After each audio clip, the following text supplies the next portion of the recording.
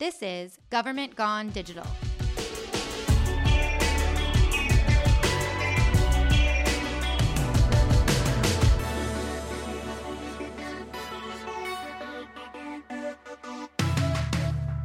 I'm Dana Birchman, Chief Digital Officer here in Gilbert, Arizona, and I'm here today with two of my fabulous teammates, Derek Konofalski and Melissa Cannon. And Melissa is actually the newest member of our team, and she's handling community engagement as our community engagement coordinator, and her position looks a little different now that it's in our department, the Office of Digital Government. This position has existed in a different form in other departments across the town, but recently came into our department so that we could focus on online community engagement. So we're really excited to have you here, Melissa. It's your first podcast too. And you just moved to Gilbert and came from DC. And so this is really exciting because I think we have an opportunity to reach our community, not just new people moving to Gilbert, but Gilbert as a whole, our nearly 250,000 residents online.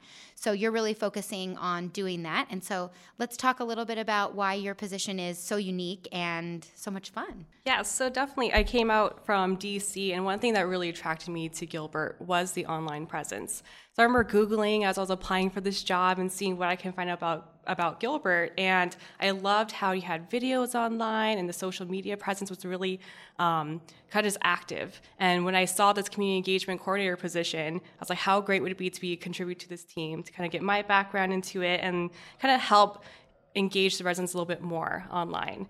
So one of my favorite things about my position right now is helping move people off from the paper forms of that typical government, filling out a form online and waiting to hear back from someone, to going online like an app or a website to really voice your concerns or just your opinions.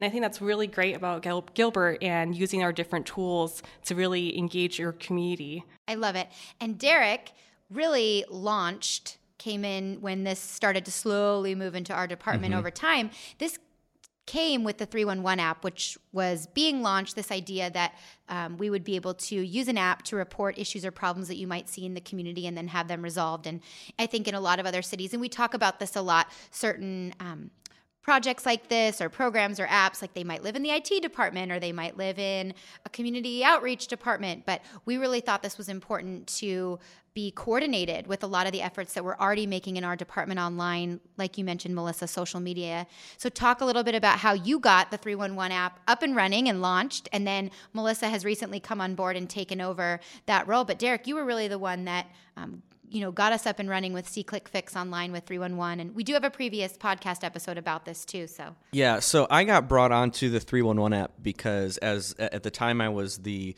multimedia analyst, and I basically ran the mobile apps for the town. And that's still part of my responsibility. But so I got brought in because they were the people that were involved with this were looking at this platform, and they had looked at a couple different reporting platforms essentially, and they wanted my feedback on the app.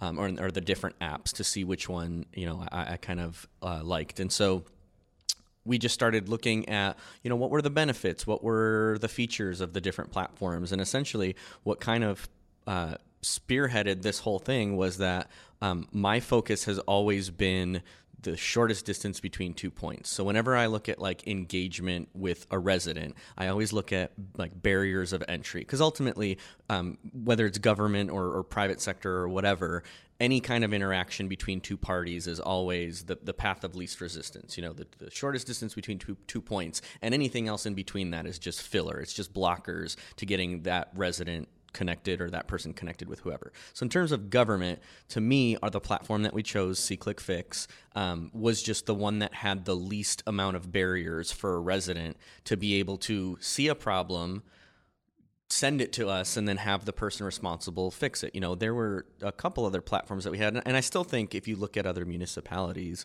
you'll see that kind of stuff where somebody has to fill out, like Melissa was saying, a paper form, and then that form gets submitted to the clerk, and then the clerk at the, whatever department has to file it and has to find the person that's responsible for it, and blah, blah, blah, blah. It becomes like this whole ordeal. So true, yeah. And so the big draw for me, I really pushed hard on the SeeClickFix thing, because it was like, you take your cell phone or you go on our website, you put the address in. If you are on a cell phone, your address is already in there. And, it was literally just I'm already here staring at the problem that's on the road or in the light or whatever. And then boom, it gets reported and there's no middlemen. It gets sent right to the people that need to fix it. And I think in terms of community engagement, that shows. Like, we've gotten feedback even through the app about issues that people submitted to the app that was like, I just submitted this like an hour ago and I went outside to go get the mail and I already see people outside fixing it. Like, shortest distance between 2 points,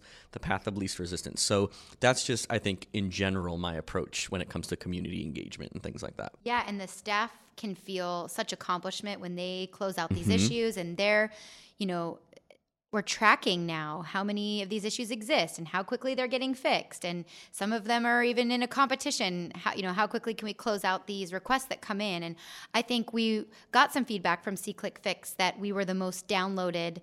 We had the most downloads the first month that we launched. And one of the reasons was because of the way it ended up in our department, like I mentioned, we're the communications and marketing department. So we were able to put the word out. But to be honest, we really didn't do a lot of marketing behind it. We did minimal online marketing, of course, but people most likely to download an app are going to be following you on social media or already online. So that's really key. And I know we hear about people, I made flyers for my 311 app, and it sounds so silly to us, right? But I think that that's a lot of way that government organizations, other places try to get the word out. And again, I think we've had more success. So Melissa, why don't you talk us through some of the numbers that you've seen, just even compared to other cities that are using a 311 app?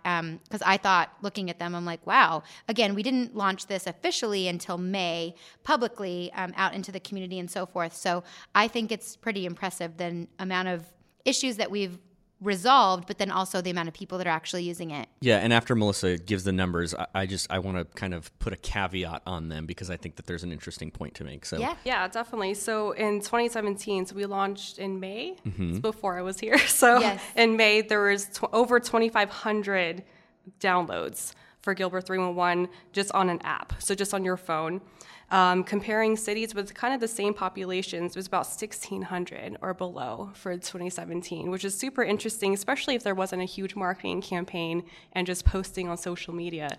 It's very impressive and cool. Yeah. And also that was probably a total year for that city, like 12 months. Right. We didn't launch till May, so we lost about, 5 months there. So my caveat is that the thing that I find the most fascinating about those numbers is that we did a tiered launch for 311. So even though we launched in May, technically, we didn't really push or advertise it because the app was public, people could download it, but we hadn't advertised it yet. So we just wanted to see organically if people, download it. I think we mentioned it somewhere that, there's a 311 app coming. If you go to the app stores, you'll be able to download it soon or whatever. And so it was kind of like a ramp up to the actual launch of the app. So technically we started advertising and marketing and doing all that stuff for a June 1st launch date, but the app was available from May 1st. And then on top of that, we were also directing people, like on Facebook, we have a tab that you can go to on our Facebook page to report stuff in 311. So to your point, those were just app downloads, but yet we were getting people reporting stuff from our main website at gilbertaz.gov/311. We were getting people reporting stuff through the Facebook tab. Yeah, I love it. And I think it's, like you said, eliminating barriers, making it easy for people, but then also the satisfaction that everyone gets from that type of process, right? As government officials, it's very satisfying to see your work and close out projects, and then also to be thanked. Like you said, Derek, we had people post a picture, look, my sidewalk was fixed in front of my house, and, thank you so much. And even, I always say this even with social media, it's like, even if you don't have an answer for someone, just to know that someone's there and listening and saying, okay, I'll go find out, or I'm not sure about that, but let me look into it for you. That's that customer service piece that we keep talking about, and I don't know why, but for some reason, these projects tend in large government organizations, they end up in different departments or they end up in different places. But I just feel that there's this connection between, like I said, how we're engaging with our residents. And I should mention, Gilbert, if you're not familiar, has the perfect demographics for apps like this. And we have, our average age is 32. So of course, if you're, looking into doing something like this, we already have a strategy behind knowing how many people we can engage. And it's not just through 311, but another great tool that I'd love to talk about and why I think community outreach in so many cities should be focused on online engagement is Nextdoor and some of the targeted messaging that we can do there. And another piece that really we didn't have a lot of effort behind, because even though we do handle social media here, we didn't have a lot of time to really drill into, targeted messaging to specific neighborhoods, maybe related to road projects or road closures or just information that they need to know. And so this is really exciting. And this is another big piece of your job. So let's talk a little bit about Nextdoor and what that looks like in Gilbert. Yes, so I love Nextdoor. I'm just going to start off with that. I use Nextdoor personally, just to find out more about the information in my neighborhood before. And then when I got into this position, I was so intrigued and fascinated by kind of the back end of it. So being on the public agency side, kind of what you mentioned about targeting neighborhoods, it's fantastic that you can just kind of circle over a map and have a direct message to those people and just keep them informed the whole time.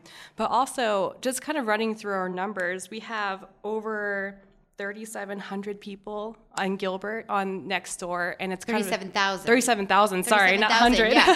37,000, yes. Which is households, which is amazing, yes, considering we only have 250,000 people here. So think about the reach that we can get with that. Yes, it's a fantastic reach, especially, so for example, we had a bulk trash survey a few months ago, and the only thing we did was post it on Nextdoor to see what type of feedback we would get. We got over 1,200 responses in a week.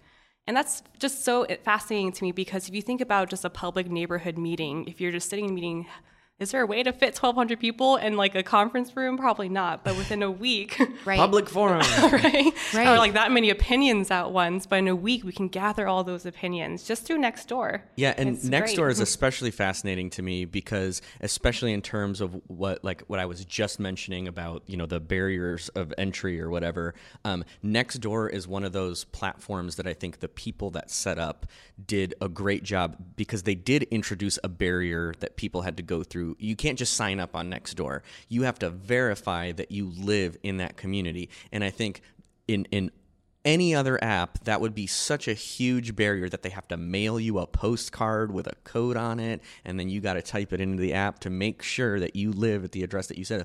But because of that single barrier that they put up there, now every single person knows targeted who their demographic is, who they're talking to, who the outreach is. Neighbors know that the people that they're sending these messages to are other neighbors. When you post something to your community, you know for a fact that it's going just to your community. If you post it to surrounding community, that's a great example of, I think, an engagement barrier that makes a lot of sense and offers way more benefit than if they had just, made the easy choice to say the simplest way to connect to people is just, you register, you put in your address, we verify that address on Google Maps, and ta-da, you're in. Okay, well, what's stopping somebody, from just putting any old address? I mean, that institutes like a whole nother load of problems. So that one's fascinating to me, just specifically because you know exactly who you're dealing with. Not like Facebook, not like Twitter, not like, you get some ideas, but Nextdoor is the only one that like for certain that those people are where they say they are.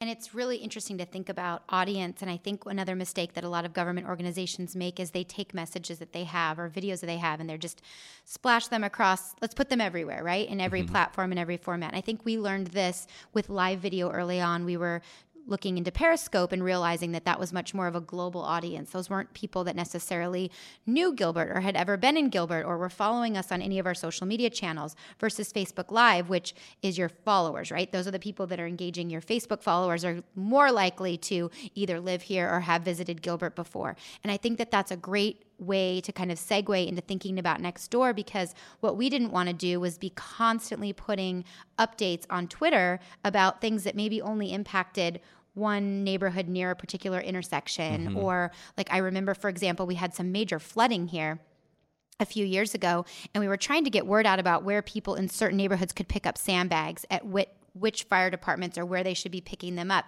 And other than like mass emailing HOA lists, we really had no way to reach them. And at the time, Nextdoor didn't exist. And so now I think about that tool in emergency communications, that ability when there's an incident or an emergency that happens to give them the targeted messaging. It's just so powerful. And like you said, Derek, you know who you're reaching, and you're not inundating people with information. That we talk about this a lot because Gilbert is obviously a growing community with a lot of road projects and construction projects. And we don't want to be saturating our social media channels with, another road closure at X, Y, or Z. And then we have people like unfollow, they don't want to engage with you anymore because they're so tired of it. But when you know it's relevant content, and I know that about, sometimes it's a missing cat. Sometimes it's somebody trying to get rid of something or looking for babysitting in the neighborhood. There could be all kinds of things, but to be able to hear from your government organization, I think is a really powerful tool that cities should really look to utilize, like you said, just for that more targeted audience. Yeah, it's a signal to noise ratio. There's less noise on something like Nextdoor because you know exactly where it's going. Yeah, and people are very engaged there because what do you care more about than your own neighborhood and your community, right? Mm-hmm. So I remember we had an issue where we were switching our arrows from lagging arrows to leading arrows, and it's too soon still to talk about that at length.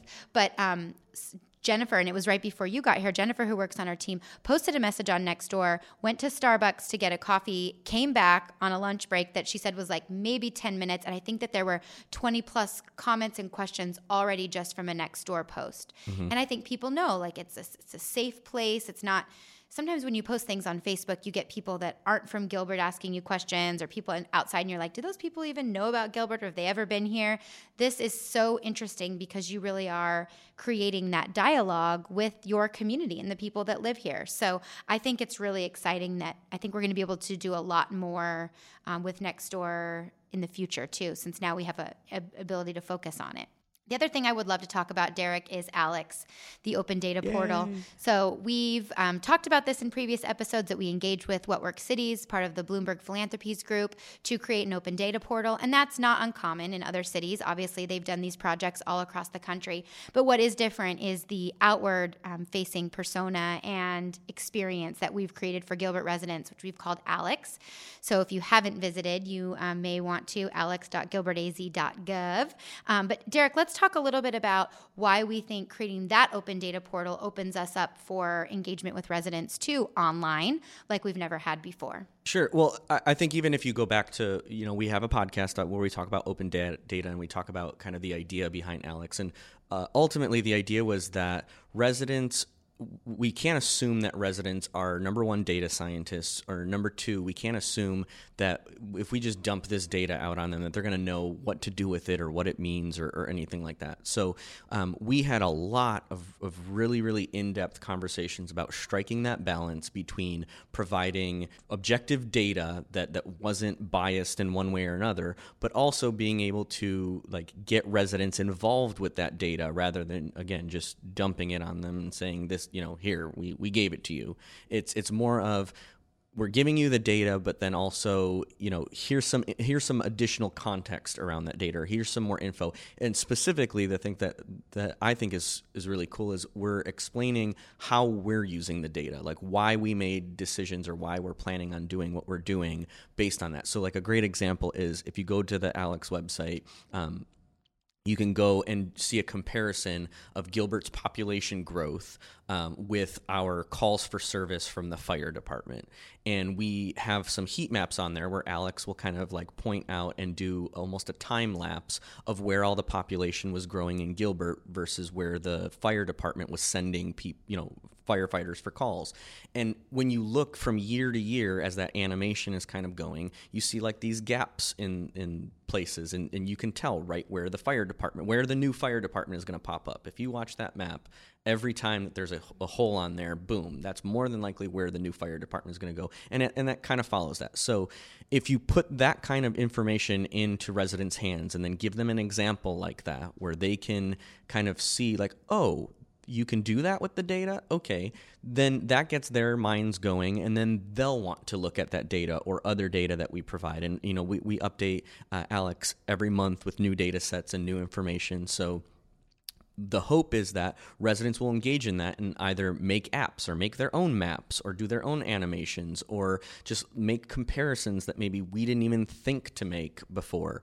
And so again, if you just dump that on people, they're less likely to get engaged with that because, again, talking about barriers of entry, there's kind of a learning curve to looking at a massive data set like that. Well, Alex is kind of our avatar, our librarian, that aims to make that a little bit easier. So as we develop the website, there's going to be tutorials on there that'll let people learn how to take those data sets and then do things on their own, whether it be with Excel or with some kind of visualization software or with a programming language or whatever. So the more people we can get involved with that, the more eyes we can get on that data, and then the more connections we can draw.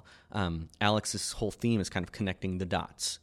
We like to connect the dots here for residents, but now we're also connecting the dots with residents so that they can do it as well. I love it. And Melissa, this is your background as well. So you bring this expertise also, and I think can help us a lot with this. And we were talking about connecting the dots earlier because you want to build an online toolkit for new residents and residents in general where they can find information. So talk to me a little bit about what that might look like. Yes, so I'm working on it right now, but this online toolkit is kind of for like new residents coming to the area to learn more about the city and kind of get your feet kind of wet of how, well, I like to think is adulting a little bit, like how when you move over to this new place and figure out what you need to do, like, I need to get a new license and where do I register my dog, stuff like that. So we have this online. How do you space your trash cans? Yes, apart? exactly. Yep. All those informational videos and just to learn more about the community and the city.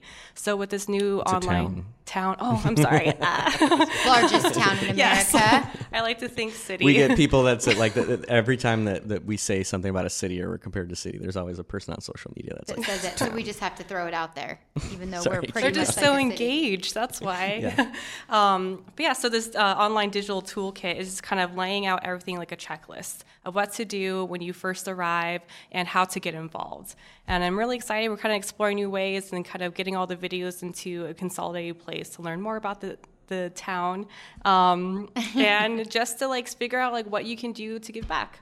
Yeah, I think that's fabulous. And before this came into our department, and no offense to this or to other cities who are doing things like this, but we would have new resident socials that provided punch and cookies and were just an open invitation for anyone who'd moved to Gilbert to come, and no one came.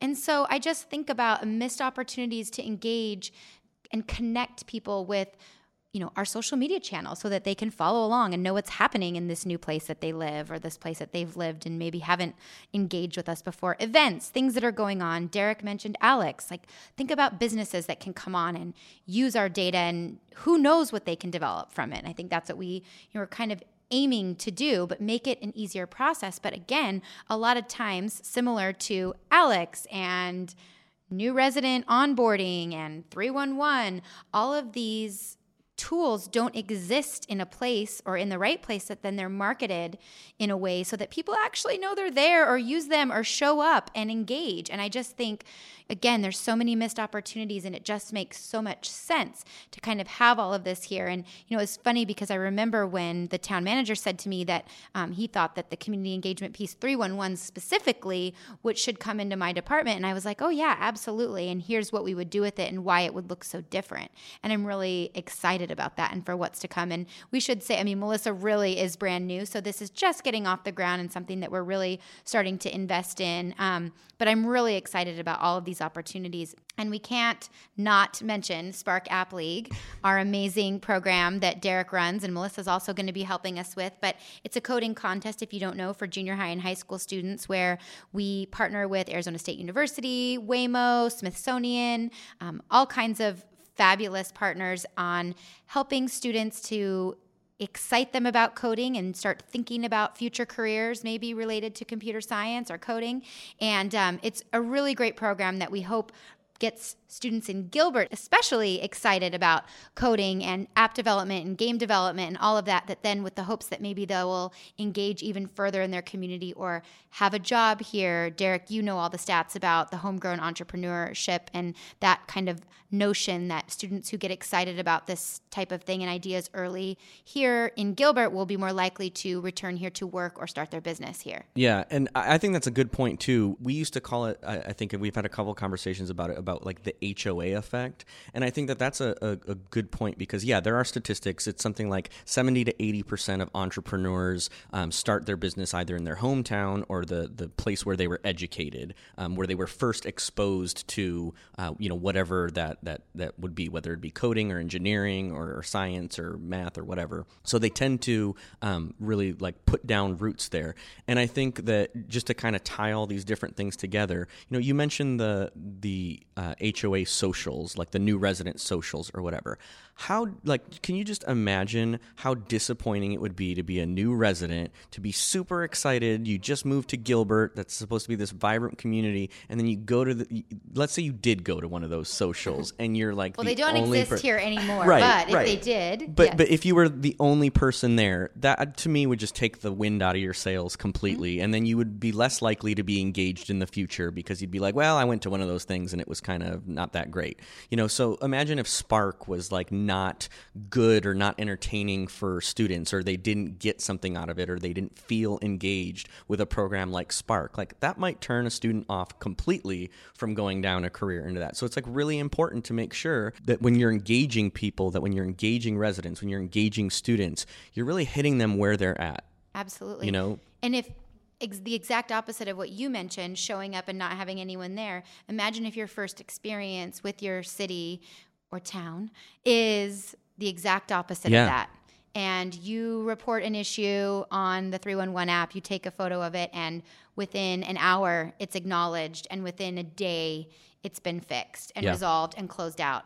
What does that do for your community pride and how you feel about the community that you live in, and what you'll say to your neighbors about where you live and your experience with your government? And so I just think that cities should really be thinking about this. And, it's not, I know I mentioned we have a young demographic, but it's not just young people anymore. I know I mentioned this a lot, but my retired parents spend more time, I think, than I do online every day and engaging on Facebook, and that is changing too. So those challenges aren't, we still have to do the old school ways, because I hear that a lot, because we still have to reach out. No, we don't. We don't. Show me why. Show me a reason why. Yeah, and I mean, along the point of that HOA effect too, most people, when they think of like their government and people representing them, because I think an HOA is a good example of that, because if you've ever been to an HOA meeting, you go there and you see, what types of people do you see that actually go to HOA meetings? Most of the time, it's not the people who have a family and that have a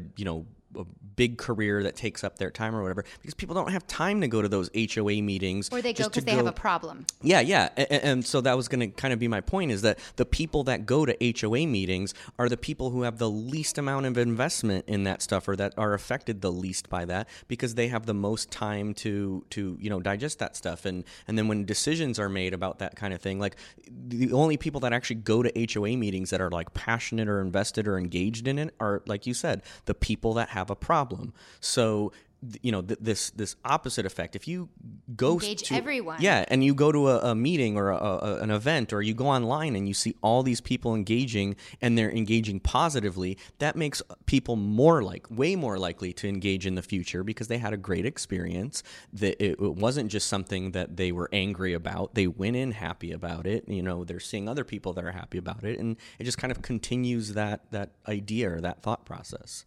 I love it. This was great. Thank you for joining us. This is so fun. I think we could continue on this topic in particular for a long time. I'm already thinking about, how people that live in Gilbert will find this episode really interesting. And then I also think that people, who are in other places and just are frustrated with how to reach their community, hopefully can take some tidbits from this. So. I'm excited to do a follow-up once Melissa has been in the role for a little bit. Yes. And to see the product of what you're going to create. Because I think I'm really excited. Excited too, just to do it and make it. Yay! Yeah, be here. Yeah. Yay, awesome. Well, thank you both for joining us, and thank you to our listeners.